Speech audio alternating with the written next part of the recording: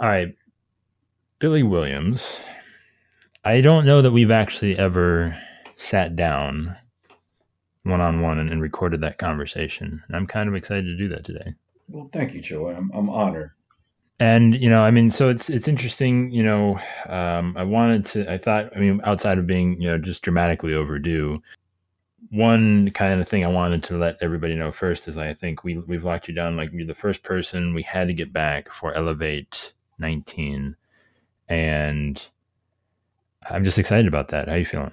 Joe, one of the things that's important to me, Joey, is that I stay humble in what I do, because at any moment, you could have a heart attack, you could have a stroke, you get hit by a car, you just never know what life is going to throw at you. So I just try to live every moment to its fullest, and I try to stay humble, realizing that everything is temporary, and you just got to make the most of every moment. So if I come across that as a little bit, I don't know, like it's not a big deal. It's not that it's not a big deal. It's just, again, I try to stay humble with everything.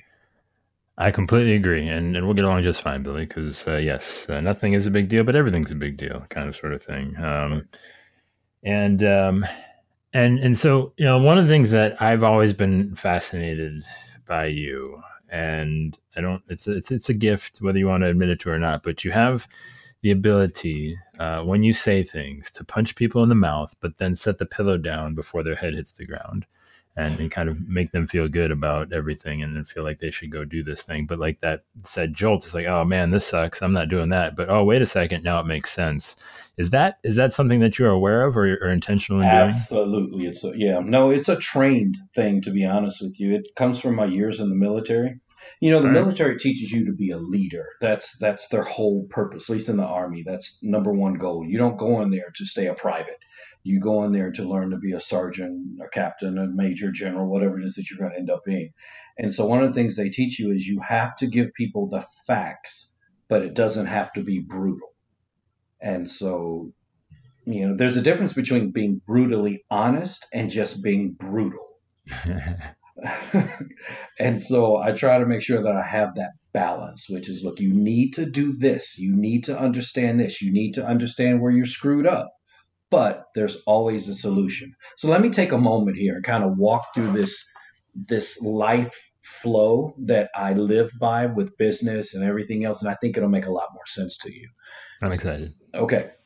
So there's this teaching out by T. Falcon Napier. He's one of my mentors. T. Falcon Napier, Falcon like the bird, and he teaches a program called Master Stream. And Master Stream is looking at life through levels of emotion. And so he breaks it down into facts, goals, obstacles, facts, goals, obstacles, solutions, and then emotions. And in life, if you live everything the way that you're supposed to, your emotions should be the last thing you think about. You should go through the process of understanding the facts of the situation, and then what are the goals, and then what are the obstacles. But with each one of those levels, you have an emotion attached to it. So facts have the lowest level of emotion. You are who you are, you eat what you eat, you drive what you drive, you live where you live. Those have the lowest level of emotions. Goals have the next level of emotion. Again, think of this like a stream, okay, not like one linear line, but just flowing, ebb and flow. So the next level up would be your goals. What are your goals? What do you want? What are your dreams, aspirations, all that kind of stuff? Then the next level up are your obstacles. What's stopping you from accomplishing your goals? And then the flow starts to come back down as soon as you find out that there's a solution. It's like you were all stressed out because you had this problem, but then when someone told you, oh, I can fix this problem, your emotions automatically come down. Okay. And then they should level off, and you think about your emotions on equal par with your solutions. So that's kind of the up and then down and then even out, right? Well, we as salespeople, guess what we do? Because we don't understand the master stream, we believe that people buy when you provide a solution, when in actuality, people buy when they recognize that you recognize their problems. Okay. So that's why I'm such a good salesperson, because I don't sell something when I offer a solution. I sold it when I identified the problem. The solution is just there to kind of control everything.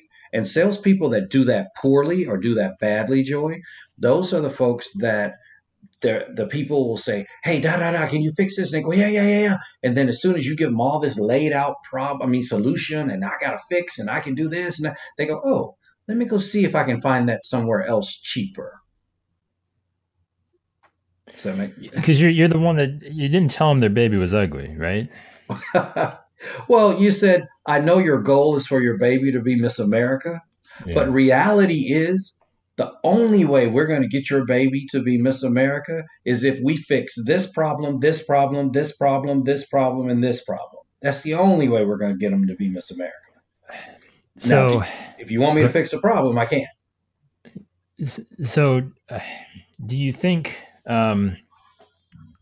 what emotion are people challenged with uh, to to be able to deliver that information? Okay, real simple. Most salespeople live in the wrong parts of the master stream. Most salespeople live in the goals and they live in the solutions. And the weaker salesperson, the weaker you are, the more you live in the goals and the more you live in solutions because those are comfortable levels. See, it's not comfortable to talk to a person about their real issues. It's comfortable to want to be the knight in shining armor and deliver all the stuff that you think is going to make them feel better.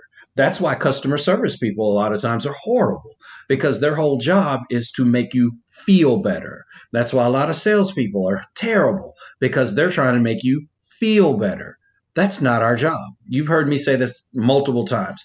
We have one job in insurance: offer the coverage that will best protect our customers' quality of life should a claim occur. But most salespeople, especially in insurance, we don't want to talk to people about the claim. We don't want to talk to people about the bad. I don't want to mention life insurance. I don't want to mention what will happen when this happens. I just want you to feel good.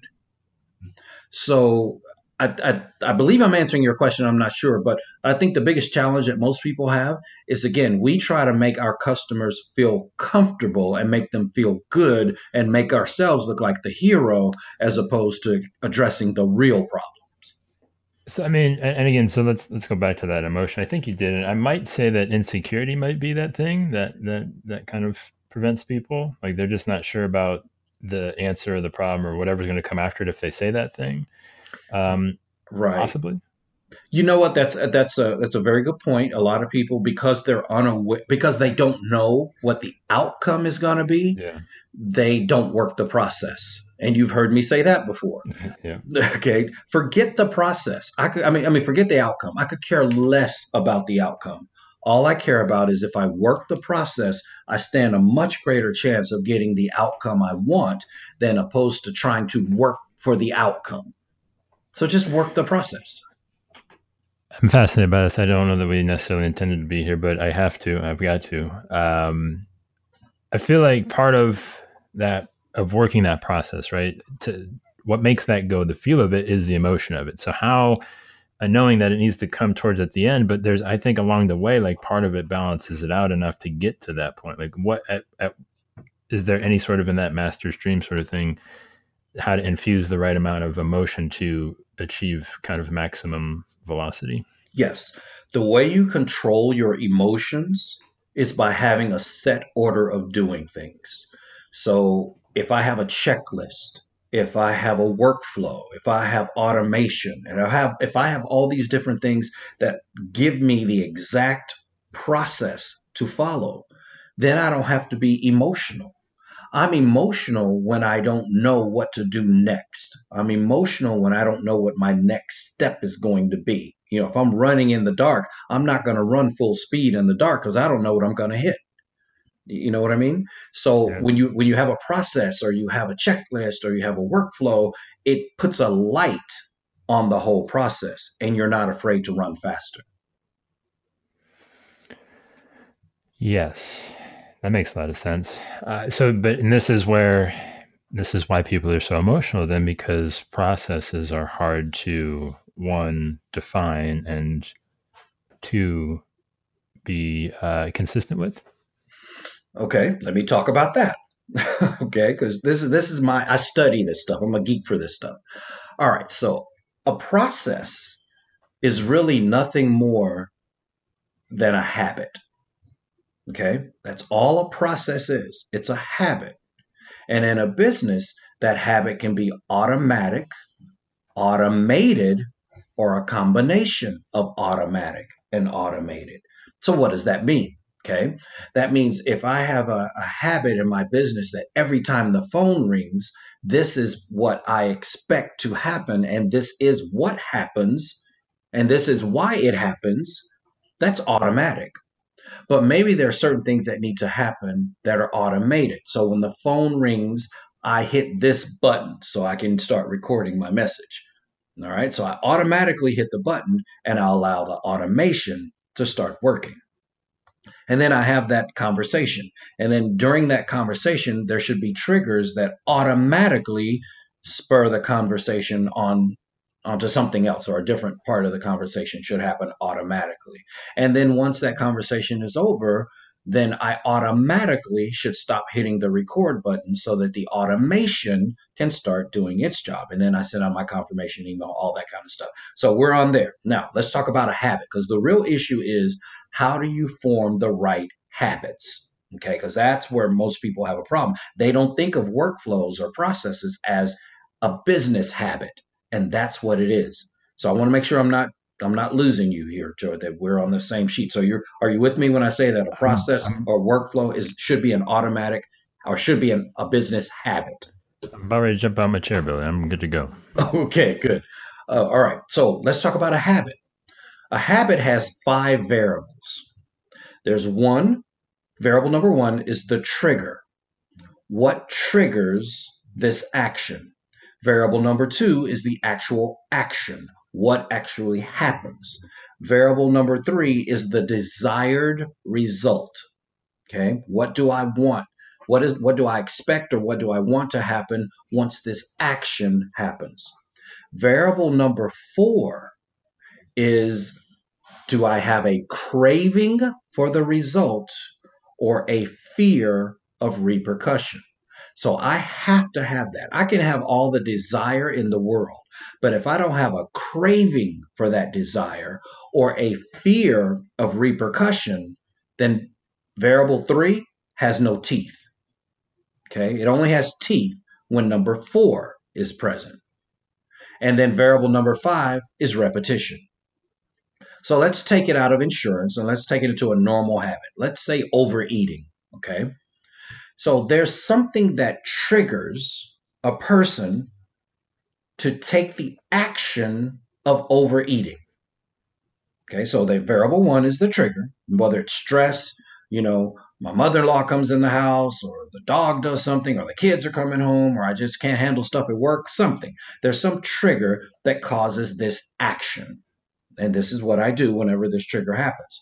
Variable number 3 is I have a desired result. Now, that desired result might be, it just makes me feel better. I want to feel better. And when I overeat, it makes me feel better. Or that desired result could be sugar calms me down, or whatever that, I have a desired result. Number 4, though, is where the power is. It's the craving or the fear of repercussion. So we have people that overeat, and I'm not trying to be a psychologist here, okay? I'm just using this as an analogy. We have people that overeat, and they know that overeating is going to make them unhealthy. It's going to make them have high blood pressure, diabetes, all these other things. But the fear of repercussion is not strong enough to overcome the craving for that desire. It's just not strong enough. Okay. And then, of course, that leads to repetition. Now, let's bring it back to business. We pay, I'm talking about, Williams Investment Group or Inspire Nation, whenever we're mentoring a customer or client, we teach them to pay 3 ways. You pay base pay, you pay an enhanced pay, and then you pay your commission. Well, the enhanced pay for us is the teeth. That's the power. I'm going to pay you an extra $3 an hour. And then For that $3 an hour, I expect you to do my endorsement process this way. I expect you to do my claims process this way. I expect you to do my new customer process this way. Now, the $15 an hour that I pay you as a base, I'm not going to mess with that. You show up, you're going to get paid 15 bucks an hour. But if I spot check my processes and I see you're not working my claims process, my endorsement process, my new customer process, or whatever other process I chose, you're not working those the way that I want, I'm going to remove that $3. I'm going to take it away until the next pay period comes around, and I'll see if you can earn it back. And the reason why I did that, people think, oh, you're trying to punish somebody. No, I understand how habits are formed. So the fact that I want you to do it and the fact that you may even want to do it is not good enough. I have to have something that makes you crave doing it or gives you a fear of repercussion for not doing it. Does that make sense, Joey? It does entirely. Okay. And so that $3 when I talk to agents about it, I say, look, if you don't have an enhanced pay, you're not going to establish a culture in your business. You're not going to establish a habit, because then what are you relying on? You're relying on self-discipline. There are 4 types of disciplines that it takes to run an insurance agency: self-discipline, accountability, automation and technology, and outsourcing. Let me say that again. The 4 types of disciplines that it takes to operate a business: self-discipline, accountability, automation and technology, and then outsourcing. So if you don't have something to help form the habit, if you don't have any type of craving to make people crave, either I want the $3 really badly, or I don't want to lose the $3 that I've earned, then you're depending on their self-discipline. And self-discipline will always fail you because it's tied to your emotions. So if you are insecure, if you're weak, if you're unsure, if you have doubts, if you have a bad history, if someone cursed you out when you were a child, and every time someone gets loud with you now you get nervous, if you have any of that, and I'm relying on your self-discipline, that emotion will always override your self-discipline. Because in the absence of accountability, easy will always trump effective. Okay. A lot to dig in there. Okay. I'm trying not to get too excited because, all right, so I'm going to go back a little bit. And what I want to, so here's the first question. You obviously invest in a lot of agencies. You obviously mentor a lot of agencies. Mm-hmm. And going back to the, providing the solution versus identifying the problem, again, I think how many agency owners or, leadership professionals that you kind of work with even take the time to understand the difference between just how to communicate, right? Mm-hmm. How to be brutally honest and still, again, put the pillow under their head, sort of thing. I'm going to say it's a low percentage, but please maybe tell me I'm wrong. I would estimate 3%, because I have this thing. I say, look, if I talk to, it's probably less than 3%. It's probably 0.03%, because I feel like if I talk to 1,000 agents and I tell them exactly step by step what they need to do. In fact, that's what my whole video library for with Inspire Nation Business Mentoring. It's step by step, Joey. I mean, I don't even, you don't have to think about it. It says, okay, action step 1, do this. Action step 2, do this. So I give them step by step. If I talk to 1,000 agents, maybe 3 out of that 1,000 will actually do what I ask them to do. The other ones are going to modify it, and we call it the filtering process, which is I'm going to take whatever I'm unsure about, whatever I don't know, whatever I'm afraid that my people are going to see a weakness in me, whatever. I'm going to filter out information. So the agent will come to a conference like yours, and they'll get all this great information. And maybe we tell them, oh, you need to do policy reviews with your people. And then they realize, I've never done policy reviews with my people. If I suddenly start doing policy reviews with my people and pointing out problems and saying, you don't have uninsured motorists, or you don't have flood, or you don't have this, now I'm going to look bad. And I don't want to look bad. So guess what? We're not going to do that. We're only going to talk to the people we like. We're not going to talk to everybody, because I don't want to look bad to my staff, and I don't want to point out the fact that I've been a crappy agent for 15 years. So we're just going to talk to the same 6 people that we talk to all the time that like us. Yeah, and so that's, I think, the thing that gets me is should we what kind of success have you had of changing that 0.03%, or I don't know if we want to make it that depressing though, Billy, let's just maybe say 3%, in kind of adapting sort of that, you know, like you said, like there are certain things, and maybe this is maybe the conversation of that, like you said, there are certain processes that really just aren't worthy of debating. Like it's just, hey, this works, just do it. More factual based, Mm-hmm. like, you know, like we're trying to argue a fact with, you know, redefining processes. Have you found that to be true? Oh, absolutely, absolutely. People always argue facts. It's like, but wait a minute. The main one is like the endorsement process. You know, in the endorsement process, we should look up by phone number if your screen doesn't automatically pop. You're supposed to verify the address. You're supposed to look, you know, take whatever the person's asking you to do, but look for a policy weakness at the point and say, okay, while I'm adding this card, taking your payment or whatever, I do want to remind you that there's this weakness on your policy. And if you were to have a claim, this could potentially bite you in the butt. Now, what you choose to do with that is up to you, but I am, you know, I'm required to let you know that this is a problem on your policy. So, and then send you a confirmation email to say that we had this conversation. So, to get someone to do that, to get the agent to allow the staff to do that, is the hardest part that I have. So you asked me how I bumped that zero point 0.3 up to 3 or bumped Yeah. the 3 up to 6 by training the staff myself. Okay. Because I don't have those issues. I don't have those insecurities. I don't have those doubts. I don't care if you've been a crappy agent for 15 years. You know, I don't have to sit there and deal with your ego, with your emotions, with your insecurities. I don't have to deal with that. I'm the guy coming from the outside. So I tell agents, if you're really serious about this, let me and my team train your people, because your people will do whatever you ask them to do. That's one of the things I've learned. If I go direct to the staff, I'm probably going to get a 60 to 70% buy-in, okay, without any hesitation. Because they want to do what's right. They want to do what's best for the customer. They want to do what you pay them to do. It's the agent that filters, and it's the agent 9 times out of 10 that is the problem. Now, that's not to say that all staff is good, because there's some crappy staff out there. But why are there crappy staff? Because you let agents allow them to be crappy. I mean, I've had agents that I've explained stuff and they go, "Oh, Sally would never go for that."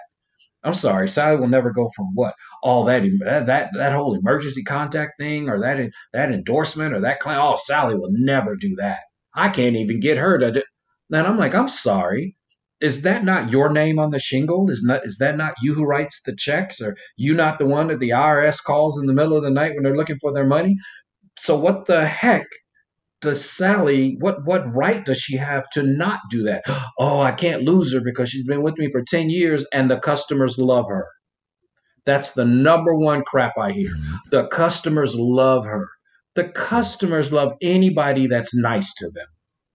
Okay? That doesn't mean that Sally has the exclusivity of niceness in the world. It doesn't mean that. It just means that your customers love her because Sally makes them feel good.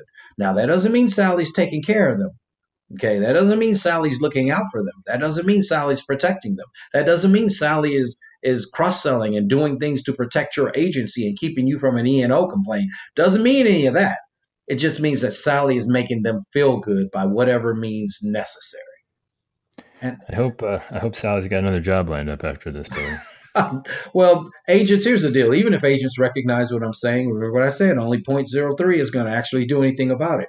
So, Yeah. and the weaker agents will say, "Ooh, you should listen to this podcast that Joey and Billy did." And now they won't say you should listen to this podcast because this is you and you're really pissing me off. They'll say you should just listen to that, and they're hoping that Sally will get something from it that will end up chastising Sally, as opposed to them having to deal with Sally. Yeah. Well, the one thing too, and I think, you know, back to, you know, you're not looking out for them. Sally's not looking out for them. It's amazing what happens when you do look out for them. You know, just looking out for them in that way that you maybe haven't or whatever, buys you so much more leeway and allows even some processes that are not strong to be weak. But that's the crazy part about, you know, kind of, you know, when you kind of do, like you said, what you're saying is that if you have strong processes behind that, like it's like next level. It is. It is. And it's so simple.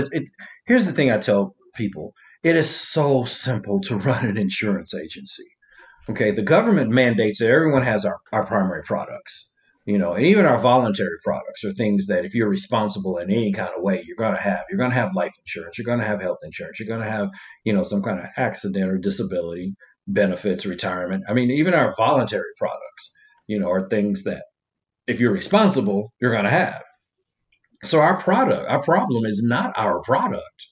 And even though agents say, "Oh, it's the price." Well, it's only the price because you made it the price. Because there's Right. always a cheaper insurance. I don't care who you are. There's always a cheaper insurance. Now, does it mean it's going to cover you, going to protect you, going to do whatever? No. But there's always a cheaper insurance. So if there's always a cheaper insurance, why am I spending my time worried about trying to be the cheapest?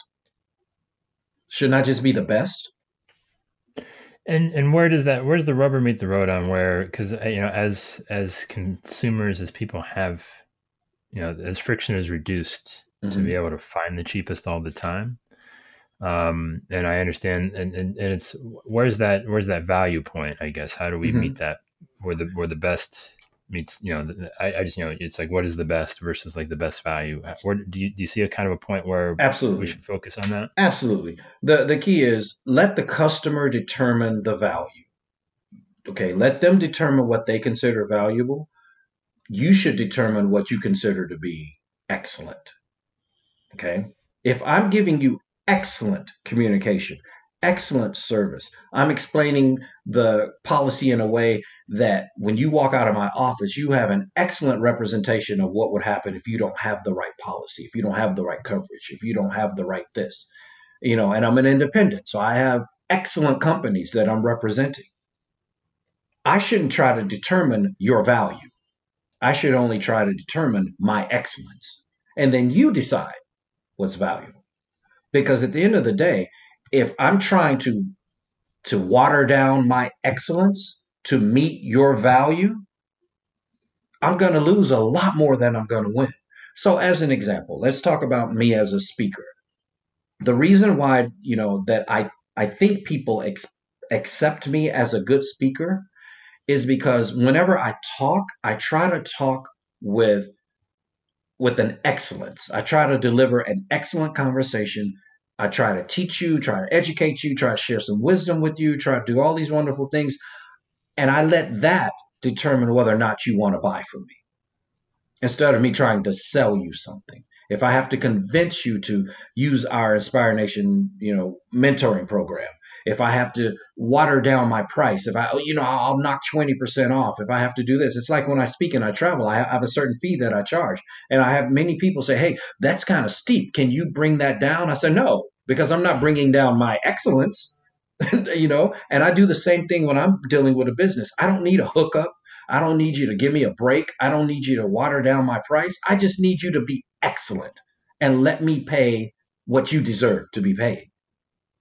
I was kind of looking forward to booking the average Billy Williams for Elevate. Was Yeah, that that's not probably was that not not going on to the menu? happen. Was that not on the menu? I Yeah, missed that that. wasn't on the menu. Sorry about that, big guy. No.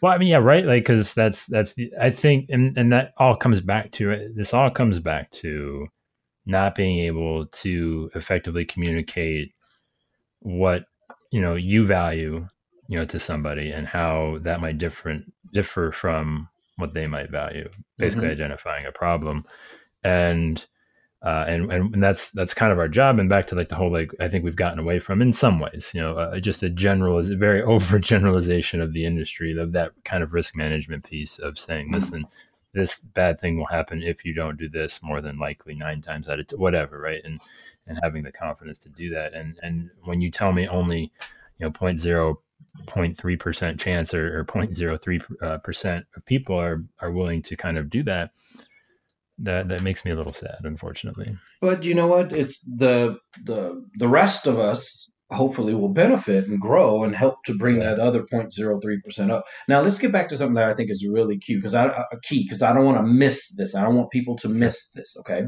When we talk about, well, Billy, you're saying that, give excellence and do this and do that, but Billy, you don't understand. My prices are so out of whack. They're so this, they're so that. But here's the deal. That means if your people are doing excellent, if they are truly giving excellence, then that means you've established a habit of excellence in your agency. So when that trigger happens, whether that's a new car or whether that's a policy review or birthday or whatever you decided, there's already a trigger, and then there's the action that will happen. Okay, so whenever there's a policy review notice, here's the action that happens. And then the third part is there has to be a desired result. This is another breaking point, I think, for a lot of agents. They don't know what to expect, or they don't know what to desire that customer journey to be, or that contact journey. And this happens especially on leads, right? Unless it's a referral, then everybody kind of knows that. But when it's I'm doing an internet lead, or I've got a web lead, or I spoke somewhere and I got to lead that way, I don't know. I don't have an expectation of what that desired result should be. I know I want to sell a policy, but I don't know what the journey looks like. And the reason why I don't know what the journey looks like is because I don't have a process for it. I don't have a process to take someone along that journey. So let's look at you and Elevate 19, right? You immediately started working on Elevate 19 right after Elevate 18, right? Or during Elevate 18. But you had a desired process. Okay, we're going to contact our speakers, and then after our speakers, we're going to get this lined up, and we're going to have this kind of topic, and we're going to hook this venue up, and we're going to do this. And so you called me, or you emailed me, and you say, "Hey, Billy, do you want to speak at the event?" I was like, "Yeah, of course." And then you said, "Okay, fill out this contract." Right.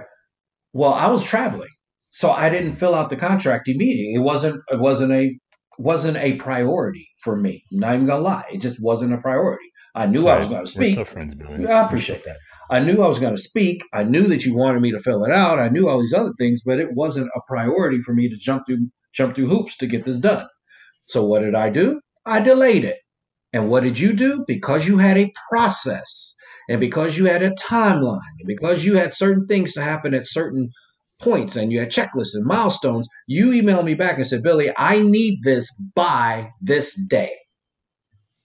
Now, if you didn't know what your course of action was, and what my action should be, and what your desired outcome was, we never would have had that conversation. And that's why a lot of businesses fall through the crack, because they don't have a process that generates the desired result. But first of all, they don't even have a vision for what the process should look like. And then they don't have that. They can't move forward. Do you think, and this is something that I kind of get on probably more than I should, but do you think that there's just too many processes that they're trying to chase? Yes. There are only 22 core processes it takes to run an agency.